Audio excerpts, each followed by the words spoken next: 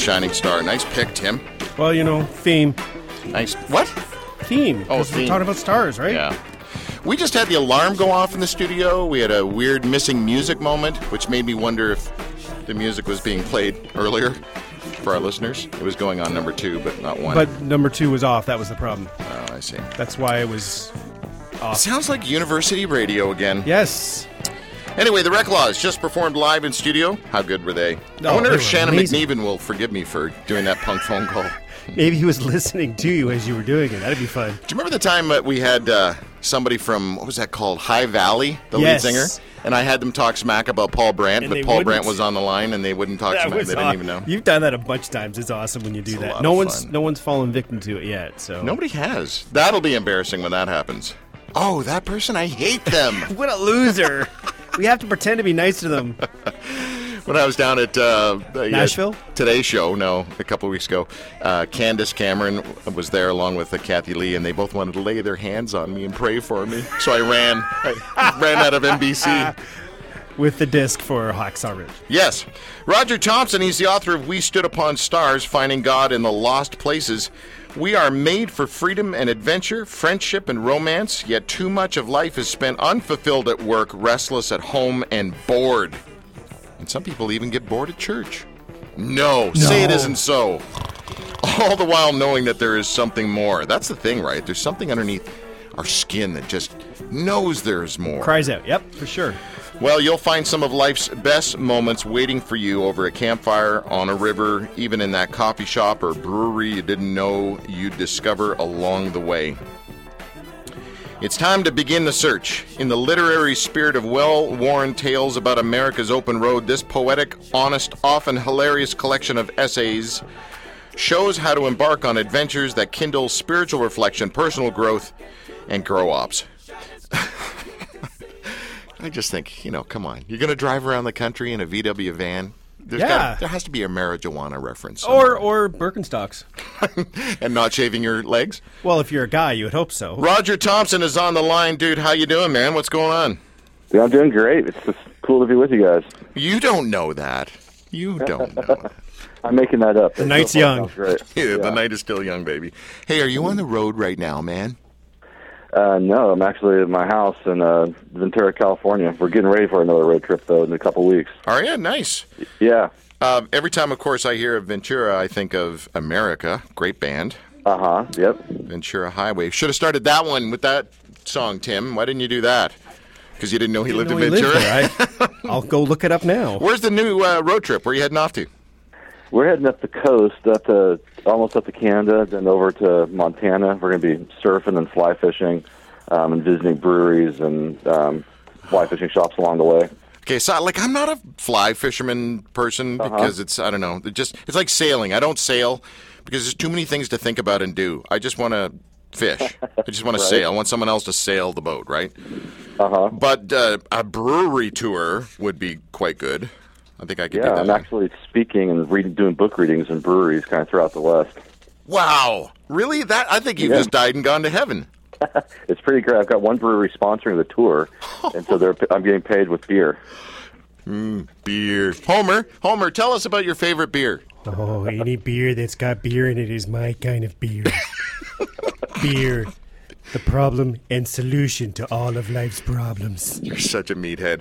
Roger W. Thompson wrote this little book called We Stood Upon Stars. Which came first, the trip or the book?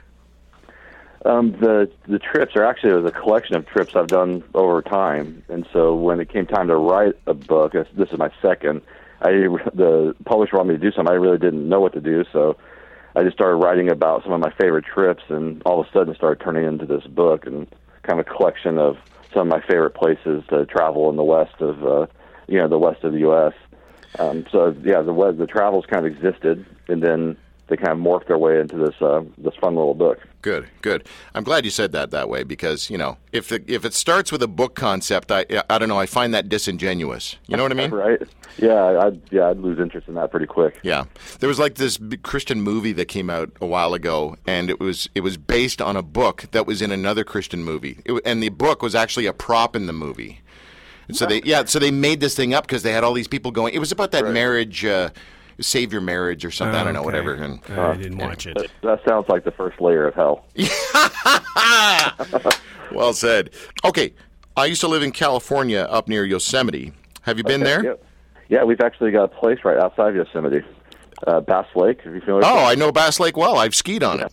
Oh, good. Yeah, we're heading there next week. Really? Yeah. It's ridiculous. So I used to work at a place called Hume Lake. Oh, yeah. When did you work there? Over at Kings Canyon. Oh, dude, it was 1,000 years ago. 80. Hold on, stand by. I can do this. 83 or 84. For 5 years. Okay, I went there while you worked there. What? Yeah, I was there in 89 and 90. I think were the years I went there in high school. And then I actually was on their board for a little while. Oh, come on. Yeah, and then I started camps with them. We started doing surf and skate camps. And so, yeah, we're really familiar with him. Too funny. So who was the director then? Jeff Lilly? Jeff Lilly. It's a good buddy of mine. Will you please say hi? I will. I'll see him on this road trip. We're going to stay with him and his wife. Too funny. This is just weird. It's a small world. Yeah, thanks there. Thanks, Disney. So I love the West Coast. I just finished walking the Camino de Santiago. I walked 1,000 kilometers. And the thing I want to know about your story and the advice I actually want to get from you is, how do you incorporate the stuff that you experience when you're traveling in everyday life? Because, dude, not everyone gets to, take off and just unplug and disconnect. Yeah, that's right. I'll tell you, it's honestly hard. I mean, it really is difficult, and road trips can be one of those things you just kind of you work up to, and then you get back, and everything just kind of slips back to normal. I think what we've tried to do, we've started embracing a little of that simplicity movement, trying to get rid of as much junk as we can, and try to make space for being present every day. I think that's what happens on the road trip we fall in love with. Is it's not so much what we're doing, although those things are awesome. It's that sense of just being present with your family, with your kids, and with your wife. And so we try to bring that part back to our daily lives, and at least have a day or two a week where we just chill on the beach and aren't sweating our phones and work or any of that kind of stuff. But it's a challenge for sure for everybody. Okay, well, obviously it's our Father's Day special today, and there's got to be some advice for dads out there. My kids are now grown up, and I no longer care about them. How old are your kids? I got two boys, and they're 11 and 13, and they're out terrorizing the school on their skateboards right now. Of course they are. Nice. Yeah. So what do you say to, corporate dad who knows he's spending more time at work than with his kids, other than heaping the guilt trip on them? Give him the practical advice. How do I reconnect again with my kids outdoors? Yeah, well, I tell you, outdoors is the trick, because it's the one place that kind of neutralizes all the other things, right? It's kind of a level playing field. And what I found with my kids, which I think is probably true of all kids, is it doesn't necessarily matter how big the adventures are. These big adventures, honestly, are often more about me than my kids. But what they care about is just the time that you give them. So in fact, I just have on my website, I've got a travel guide I just did for dads with their kids, and some of the advice on there is just take them just down the road, 10, 15 minutes away, find a little campground. Don't even pack food. Just go into town and eat burgers at McDonald's or whatever you have to do. But what your kid really wants is just time alone with their dad. However simple or extreme that needs to be. And so for me, these road trips represent that. But honestly, it's the kind of a daily practice for us. Or not daily. That's a little over the top. But but a regular practice for us to try to get these little moments away where my kids have my undivided attention. I like the fact that it is an area that levels the playing field. Like literally, if you and your kids go outdoors, you're both up against the outdoors. And you're forced to lean into each other. Your kid has to unplug, and you got to pay attention, right? That's right. And you're just as vulnerable as they are, which I think that's pretty nice, and it helps. But then I think too the fact that your devices work and neither do their devices work, and all of a sudden you're forced to just kind of start talking to each other. Can you give us an example? Because your book has 31 essays, right? That's right, yeah. Give us an example of, because first of all, the word essay makes me vomit just a little bit in the back of my mouth.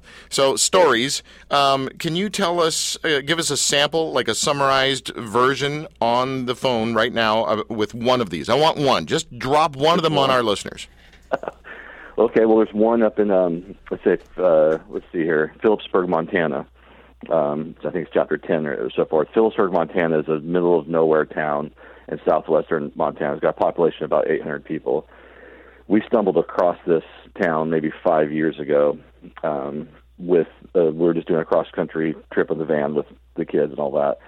And it was just one of those towns that just all of a sudden, like the clouds parted and the doves started flying down from heaven on this little town. It just kind of became the town that we just absolutely loved. Has a world-class brewery, has a great candy shop for the kids so they can go get super sugar high. It has one of the best barbecue joints in America.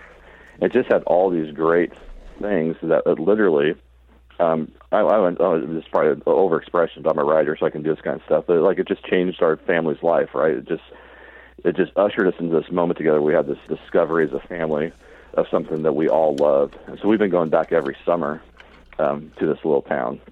And it's just one of those discoveries. It was off a road that we didn't know we would be on, and we were just out exploring and kind of came across it. And so there's a whole chapter on that town, and it's kind of talks about the rediscovering of, I wrote it for my, in my own first person voice, obviously. So it's a rediscovering of who I am and finding that deeper sense of myself, and then stepping into that role as being more of a heroic father and, better husband and that kind of stuff. And that town had a big hand in doing that to us. Okay, the subtitle of this book is Finding God in Lost Places, and this is something I've battled with for years. I'm no longer an evangelical certaintist about God. I'm not 100% convinced that there's a God. And so whatever I believe actually requires faith. And what I have found over the years, Roger, is that I think that when I unplug and get outdoors, that I'm encountering God. And so when I was in my super Jesus phase, when I got into the woods, I was like, oh, I feel you, Lord. I can really feel your penetrating. Maybe it's just nature. That's my question. Is it God or is it nature? Or is it both? I knew you were going to say that. This is where my engineer goes, ooh, snap. Yeah, drop the log. No, that's not. I would not use that term, Tim. That's not. Man, drop the stick, we are outdoors. Drop the mushroom. Yeah. Well, I'll tell you, for me, I never went through one of those super Jesus-y phases, and so I kind of probably align with you a little bit in that. In the only place I feel less certain in church than most places I go to, and other people's complete certainty kind of freaks me out a little bit because I think that's sometimes a false certainty. Yeah. And as we know, as you already described, faith is the opposite of false certainty. Yeah. And faith is the thing that we're called to. Well, when I get in the outdoors, and I think this is what you're alluding to, there's no kind of, I'm not sitting in a pew that some dude made. I'm not like listening to some dude on stage. I'm not listening to a band that's kind of manufacturing some experience. Using the emotional jerk chords. Yeah, exactly. Yeah, like the D minor 7 or whatever it is that gets everyone to cry. So there's no one filtering your experience when you're outdoors. And so when I'm outdoors is where I hear God the clearest. And I've had some of those experiences actually outside of Hume Lake. On that road coming in, there's that little rock where Jeff used to do the Star Talk. Yeah, yep. I've been out there on that rock before, and I felt probably more certain of my uncertainty, I guess, there than back in the camp.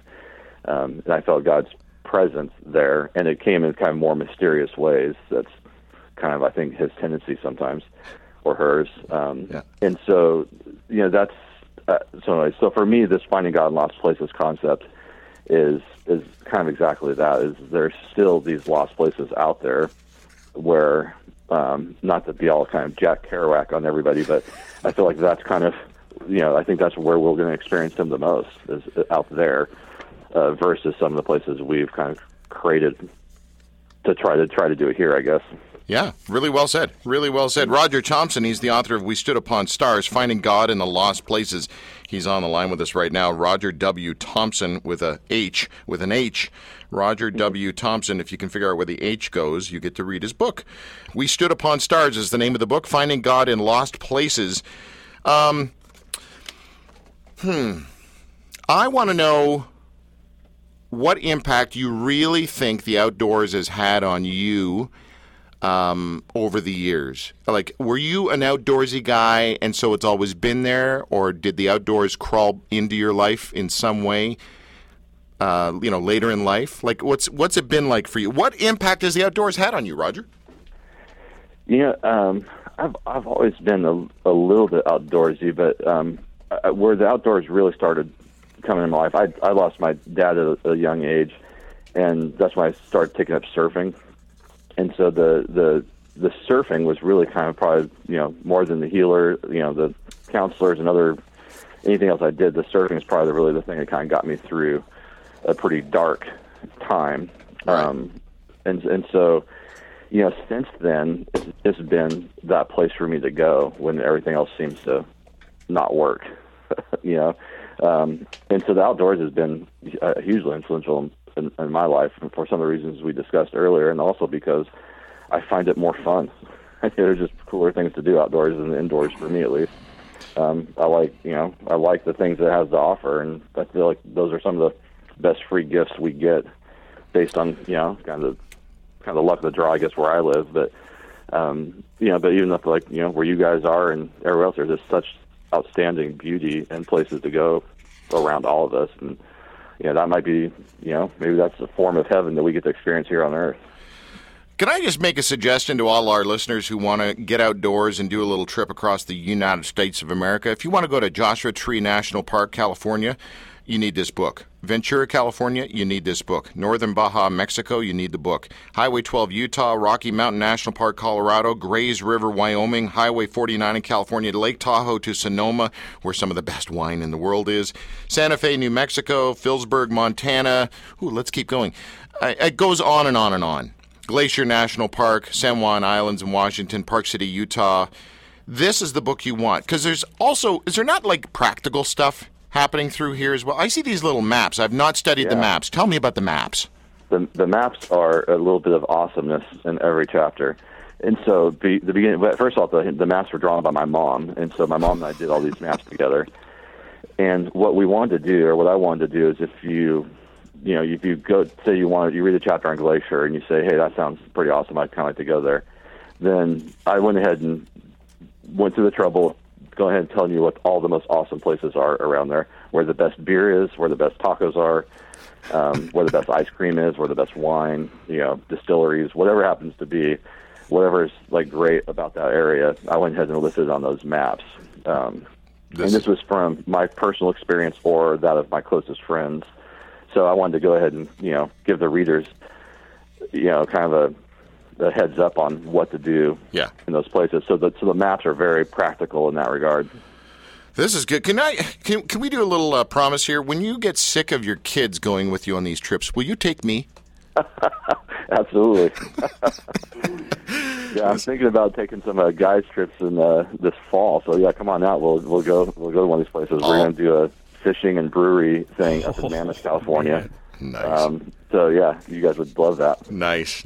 I passed out in a plane, a private jet in Mammoth, California. Really? Yeah. Do you know Bruce Jeffcoach? I do, yeah. So Bruce and I were up in this jet of this friend of ours, and he's doing these loop-de-loops things over Hume Lake. And they're just going all over the place. And I don't know what happened to these guys must have been acclimatized to the altitude. I full-on passed out in the plane. And last thing I feel is Bruce Jeffcoach, my old buddy. He was anyway, long buddy.